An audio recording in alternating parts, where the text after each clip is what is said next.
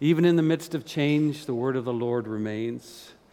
Speaking of the word of the Lord, do you know anyone who actually lives by the golden rule? Nobody puts their hand up. Like, let me think. Yeah. Do you know anybody, as we've been seeing it declared in the Sermon on the Mount for these last 9 weeks, coming into week 10 today, do you know anyone who actually lives by that message? Because the capstone of the Sermon on the Mount is Matthew chapter 7, verse 12, the golden rule. So whatever you wish that others would do to you, do also to them, because this is the law and the prophets. Do you know anyone who actually lives by this golden rule consistently? Maybe that's a better way. I love it. I just love it when I encounter people who are practicing the golden rule. Don't you? Don't you just love it? I mean, who does not like this or love it when they encounter people who are living this way? They give me their parking spot close to the store, even though they beat me there by a couple seconds. I haven't met that person yet, but I'm waiting. They pay for my coffee ahead of me in line. Have you had that happen to you? Yes, I know some of you have. Here's a big one. They give me the benefit of the doubt instead of assuming the worst. And I would suppose that even people who have no use for Jesus Christ, no use for Him in their life, no use for putting a belief in Him as a person, would still affirm and welcome His golden rule, I'm assuming. The Sermon on the Mount, the message that Jesus, within it is contained this message, this golden rule for life. It's a call to each one of us as followers of Jesus Christ to live thoughtfully, to consider before we speak, to live selflessly, to consider others before we do, to live in such a way that we consider others before we consider ourselves. And that is day in and day out. Are you overwhelmed just thinking about that? Others who don't just love us, but others who may even hate us. That's the golden rule. And in God's golden rule, we get a glimpse of the world as it's supposed to be. Have you picked that up as you've gone through chapter 5, 6, and 7? It's a glimpse of the world that God made it to be, but it's been destroyed and broken by sin, our sin. It's a world in which our ultimate concern is to always be, day in and day out, God. And that concern for Him translates into a love for Him, this burning love for God, and then coupled with that is a corresponding love for others. But here's the rub that every one of us in this room and watching online knows. The golden rule, we all agree it should be applied to every area of our life and all of our relationships with our friends, with our enemies, with our family, with strangers. But it's exactly right there in the dirt, the reality of life that we all struggle. Do you struggle? I struggle. And we all struggle, and yet it's so obvious that Jesus knows each one of us intimately. He understands the struggle that we go through living this life. He lived here for approximately 32 years. And He understands where we live, and He understands with whom we live. He gets it. And that's why He modeled for us, not just in the sermon, but through the rest of His earthly life, as all His earthly life. He modeled for us what it looks like to be utterly dependent on our Father in heaven. At every step, at every turn. And we, His children, we live and we breathe as citizens of Jesus Christ's kingdom through the Holy Spirit of God. A sensitivity to the control of the Holy Spirit in each one of our lives. God places the third person of the Trinity in each of His own children. Are you a child of God? Because if you say yes, then you have the indwelling Holy Spirit of God within you. You have been transformed. You are not the same anymore. We are not alone. We are not without resources. We are not without direction. We're not without comfort. And we're definitely not without hope to live by these lofty standards that we find in Jesus' declared truth in this sermon.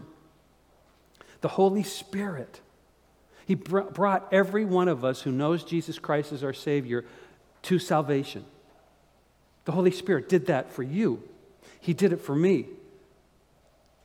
He reveals the gateway that Jesus talked about last week.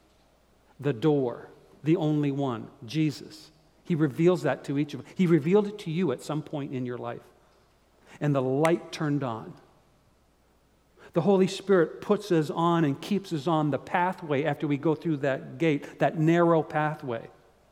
And it's revealed to us in the Word of God how we should walk, how we should respond to the situation that we're going to encounter this afternoon. And we, by faith in Jesus Christ, receive eternal life. I mean, come on. Do you get excited about that? Do you wake up in the morning and go, yeah, I got this ahead of me, but I got eternal life. I am never going to die spiritually. And I'm going to get a new body. And we got a new nature right now. Not one that's coming. We've got a new nature right now. Our previous dead roots that every one of us was born with, we were dead. There is no divine spark. Forget about what you're hearing on the airwaves. We are not getting better. We were born dead. And those dead roots have been made alive. That's the Sermon on the Mount. The Holy Spirit unites us with Christ in his death and in his resurrection. The Holy Spirit gives us what we need to be victorious over the sin that causes us to want to bear bad fruit in our lives, to do the opposite of what the sermon says. Paul captures this in Romans chapter 6. Let me just read you a couple verses from Romans chapter 6 before we get to our concluding message on the Sermon on the Mount. Starting in verse 2.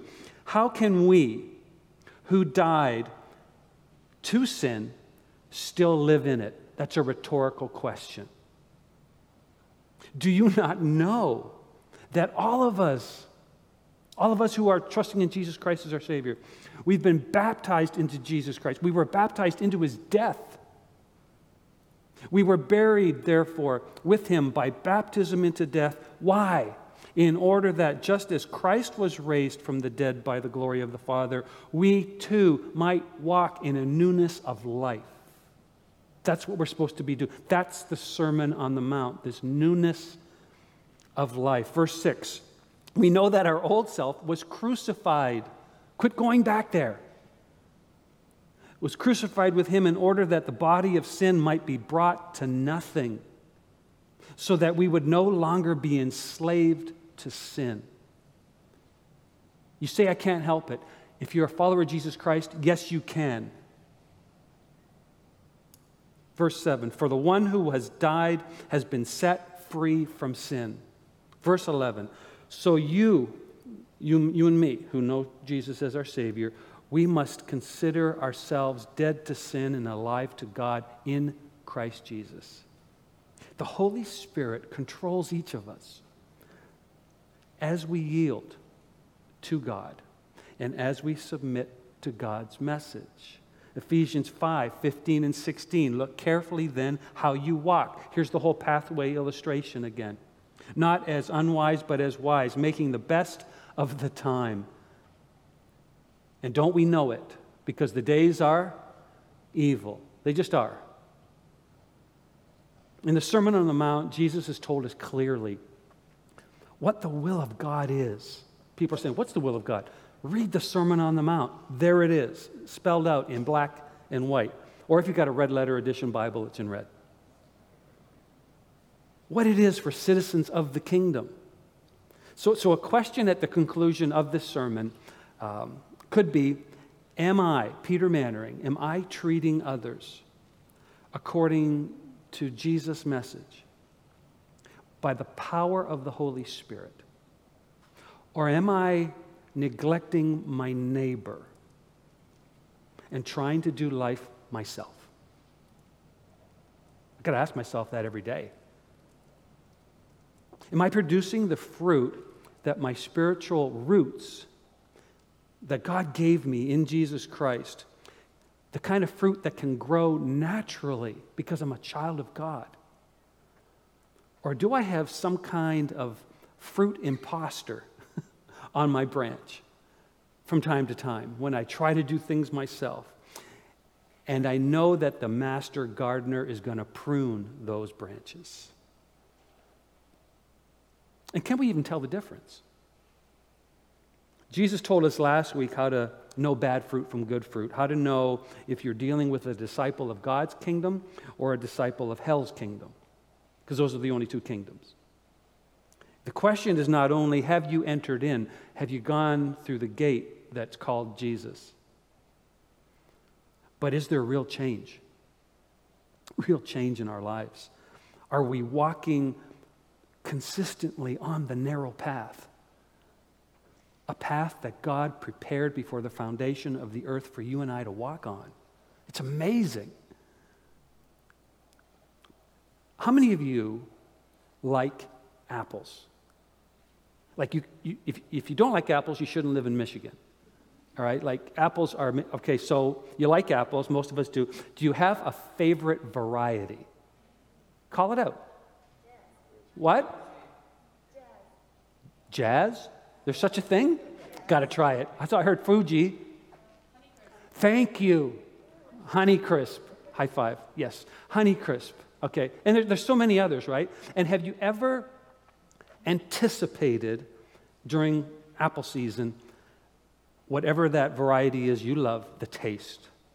And you buy it at the store, you get it at a stall along the highway, and you've got that, and you sink your teeth into it, anticipating what you believe to be the taste of that variety, and it's not there.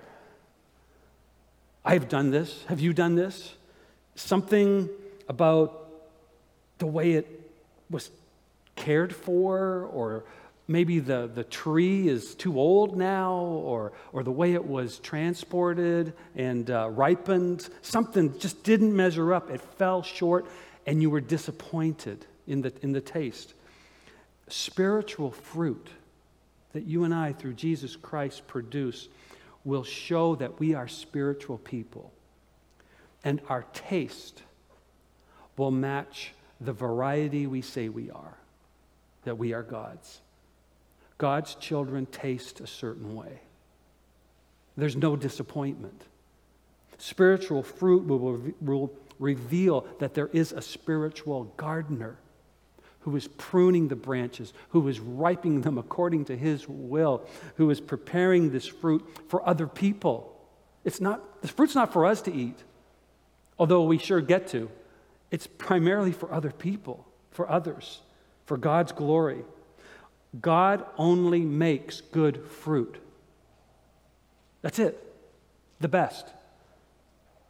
Only godly fruit will truly satisfy the hunger in the people you and I encounter to satisfy what they really need.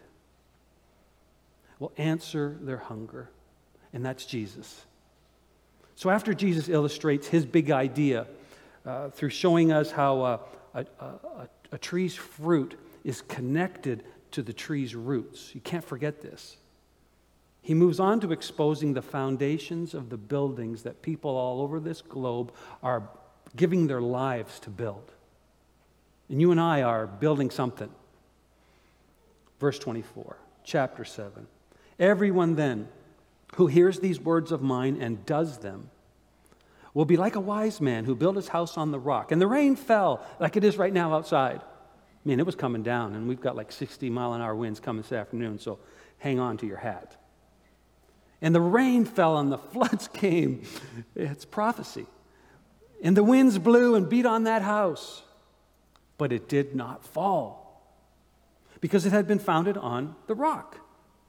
And everyone who hears these words of mine and does not do them will be like a foolish man who built his house on the sand. And the rain fell, and the floods came, and the winds blew and beat against that house, and it fell. And great was the fall of it. In our current age of permissivism and pluralism. The claims of Jesus stand out in sharp contrast. The Sermon on the Mount goes against almost everything that you're going to hear through the media and through the philosophers of our day.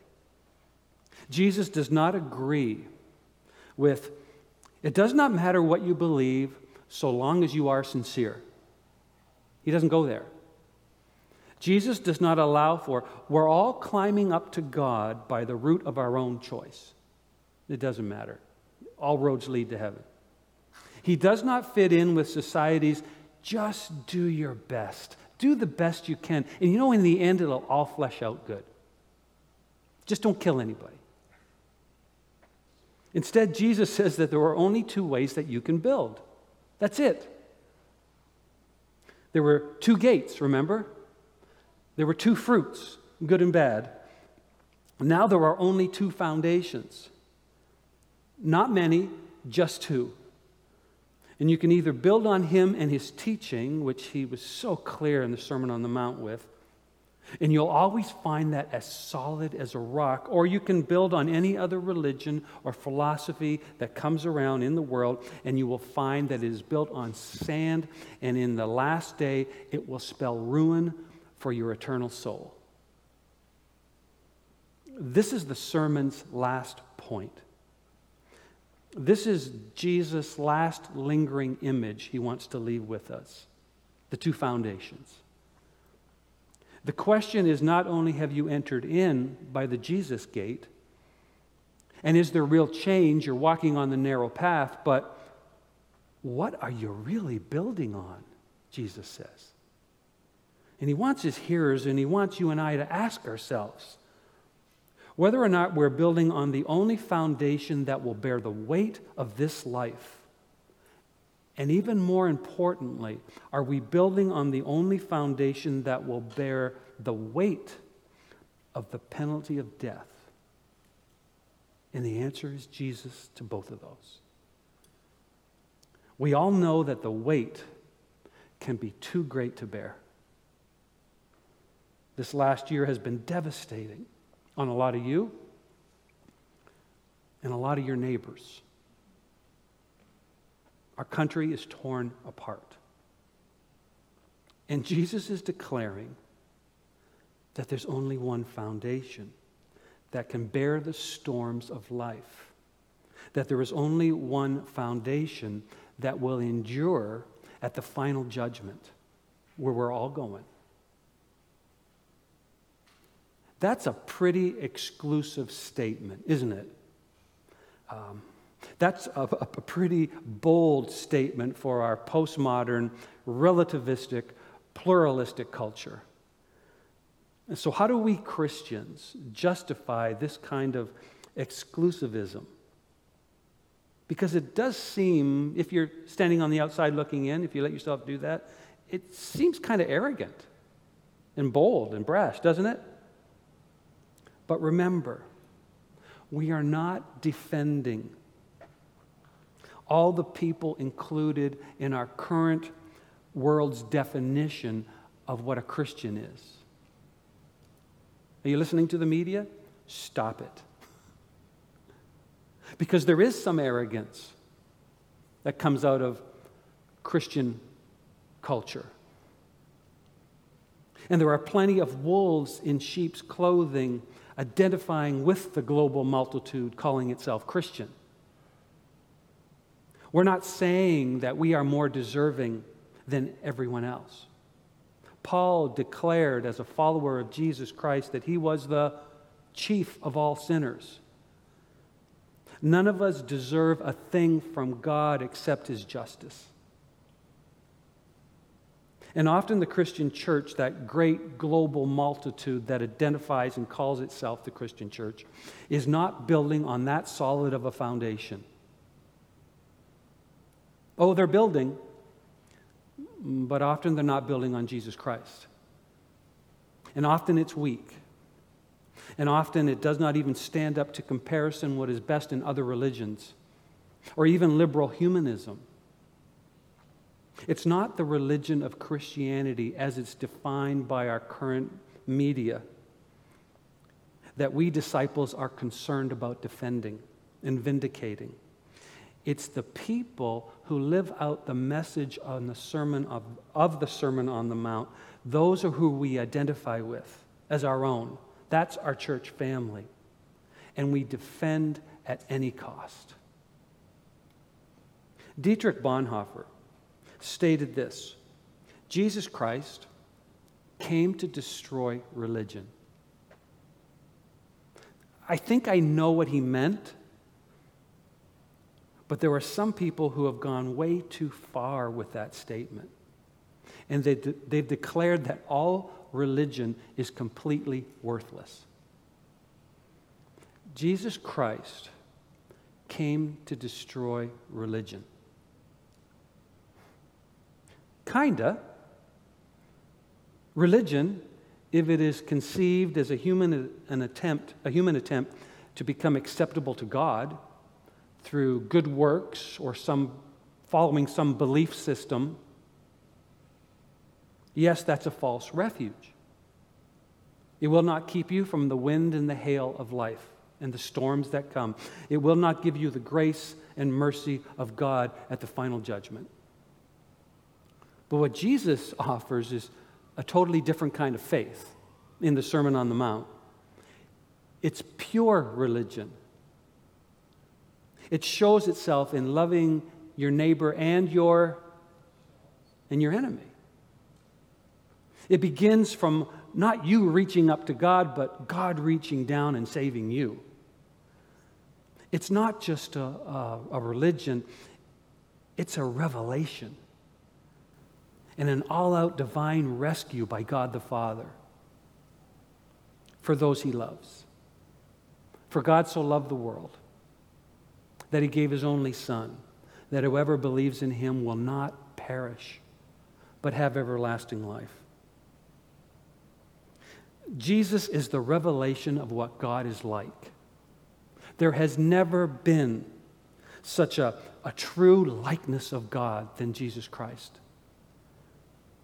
The King has come to bring in his kingdom, and he's declaring it here in Matthew chapter 5, 6, and 7, what it looks like, and he is no less than God's rescue for men and women.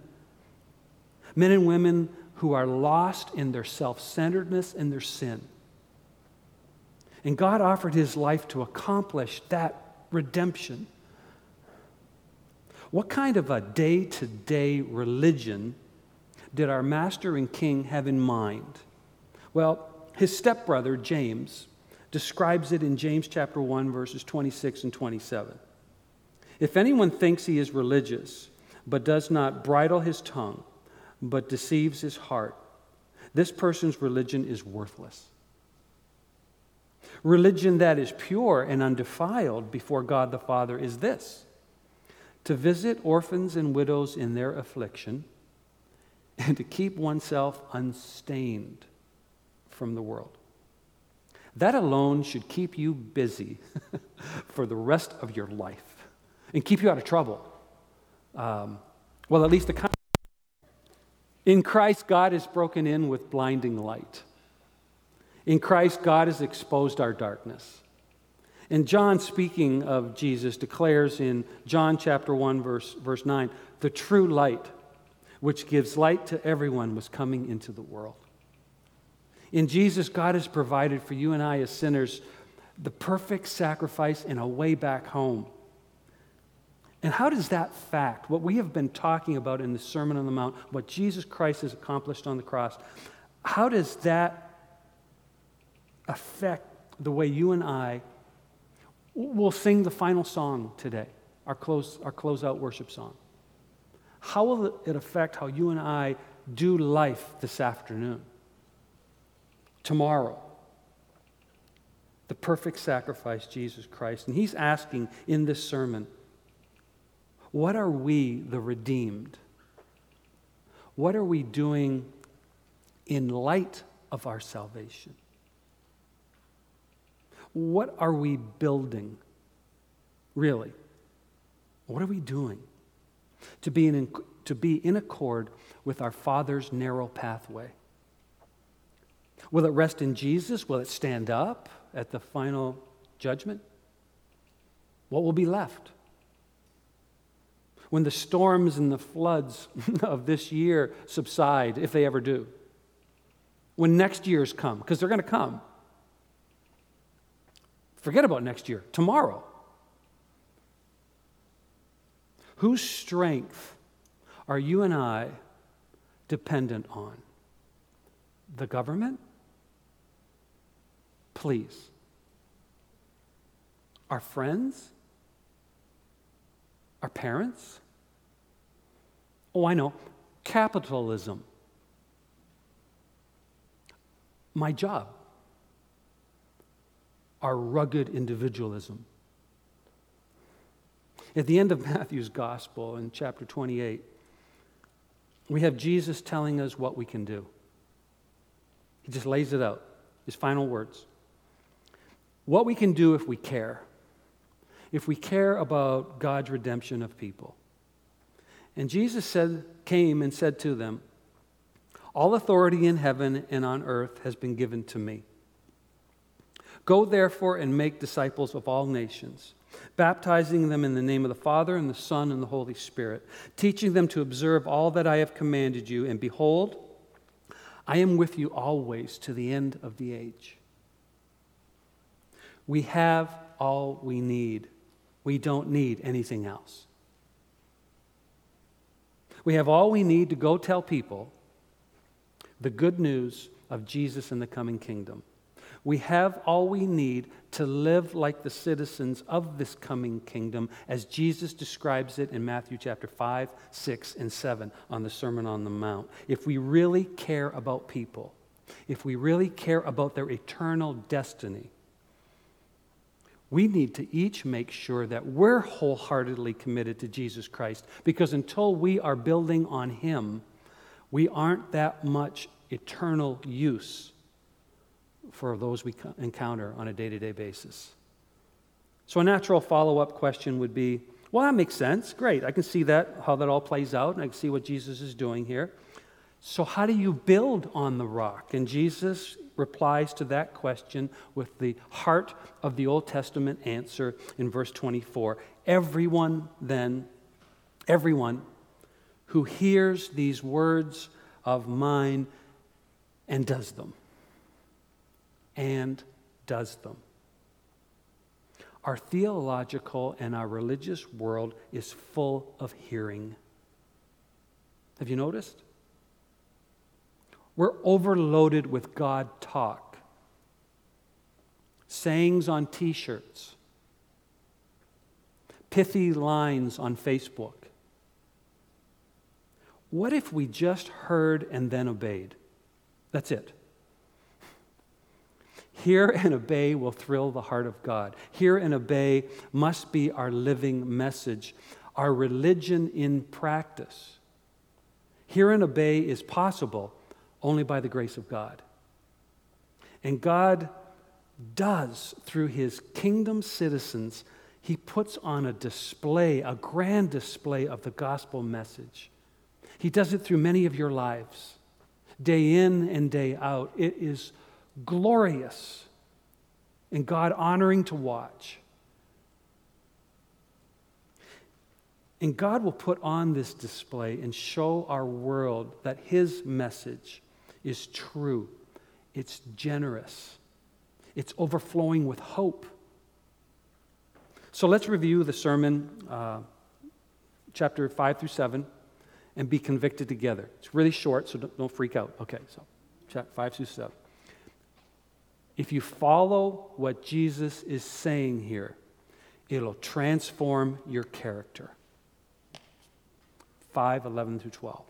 It'll change who you were. It'll affect your influence. You become more influential. Verses 13 to 16. It will show itself in practical righteousness. Just not a lot of God talk, but you'll be doing righteous things. It'll touch your devotional life. It'll revolutionize it. It will radically alter your ambitions, the things that you may have been holding up as, this is really what I need to be focusing on. These are my goals. It will change some of those. It'll transform your relationships. Don't we all need that? And the last one, what we're looking at today, it will mark you out as a wholehearted servant of the King. Will no longer be spoiled brats. That apparently is what Jesus was looking for. It's where we've been for the last 10 weeks. These are the marks of the disciple that Jesus calls. This is the kingdom manifesto. It's detailed with just immense authority from Jesus Christ himself in one of the first messages he delivers. And the chapter 7 ends in verse 28. And when Jesus finished saying these things, listen to this, the crowds were astonished at his teaching. For he was teaching them as one who had authority and not as their own scribes. They hadn't heard anything like this before. Our world has not heard anything like this before until we tell them. And then I'm going to go into chapter 8, verse 1. And when Jesus came down from the mountain, great crowds followed him. We have been made free in Christ. Let that sink in. We have been made free in Christ, freed not to retreat from the world into our little church communities. It's a gift of God. John said, when he quotes Jesus as saying, you will know the truth, and the truth will, you guys know it, will set you free. We are good trees who produce good fruit. Through the work of the Holy Spirit, and God comes into each of our lives while we were bad, and he transforms us into something good. Through his word, through the Holy Spirit, we are in Christ through faith productive in this life. Are we not? We're loving and serving our neighbors. Because God is doing a new thing with sinful, selfish you and me. We were created by God and planted by God where we are, with roots that get their source and their strength from Jesus Christ himself. And he wants us to be fruit. Maybe it's while you're changing diapers. Maybe it's while you're helping out a friend who's just been in a car accident. Maybe it's when you're comforting a worried friend through the loss of a job or through getting sick or just confused about what's going on in our nation. That's what God wants, and that's what God enables you and I to do. In Christ, we're not set free to escape from our neighbor's needs. We're set free to fight tirelessly for our neighbor. Why? So they'll have a better life? So we'll feel good about ourselves? No. So that through that opportunity, we might have the opportunity to not just show, but share the gospel message of Jesus Christ, and so that our neighbor may trust in Jesus Christ themselves and enjoy the fruits of belonging to God. May this sermon be so. Would you rise with me? We're going to sing. We're going to close. Are you going to be able to, stuff working? Are we cool? All right, good. Let's pray. Heavenly Father, we're about to lift our voices to you from lives that you have redeemed through your Son and our Savior, Jesus Christ. We are amazed at not only what you have done, but what you are going to do, even today. And so we lift our voices to you to lift you up, for you alone are worthy. In the name of Jesus, we pray all of this. Amen.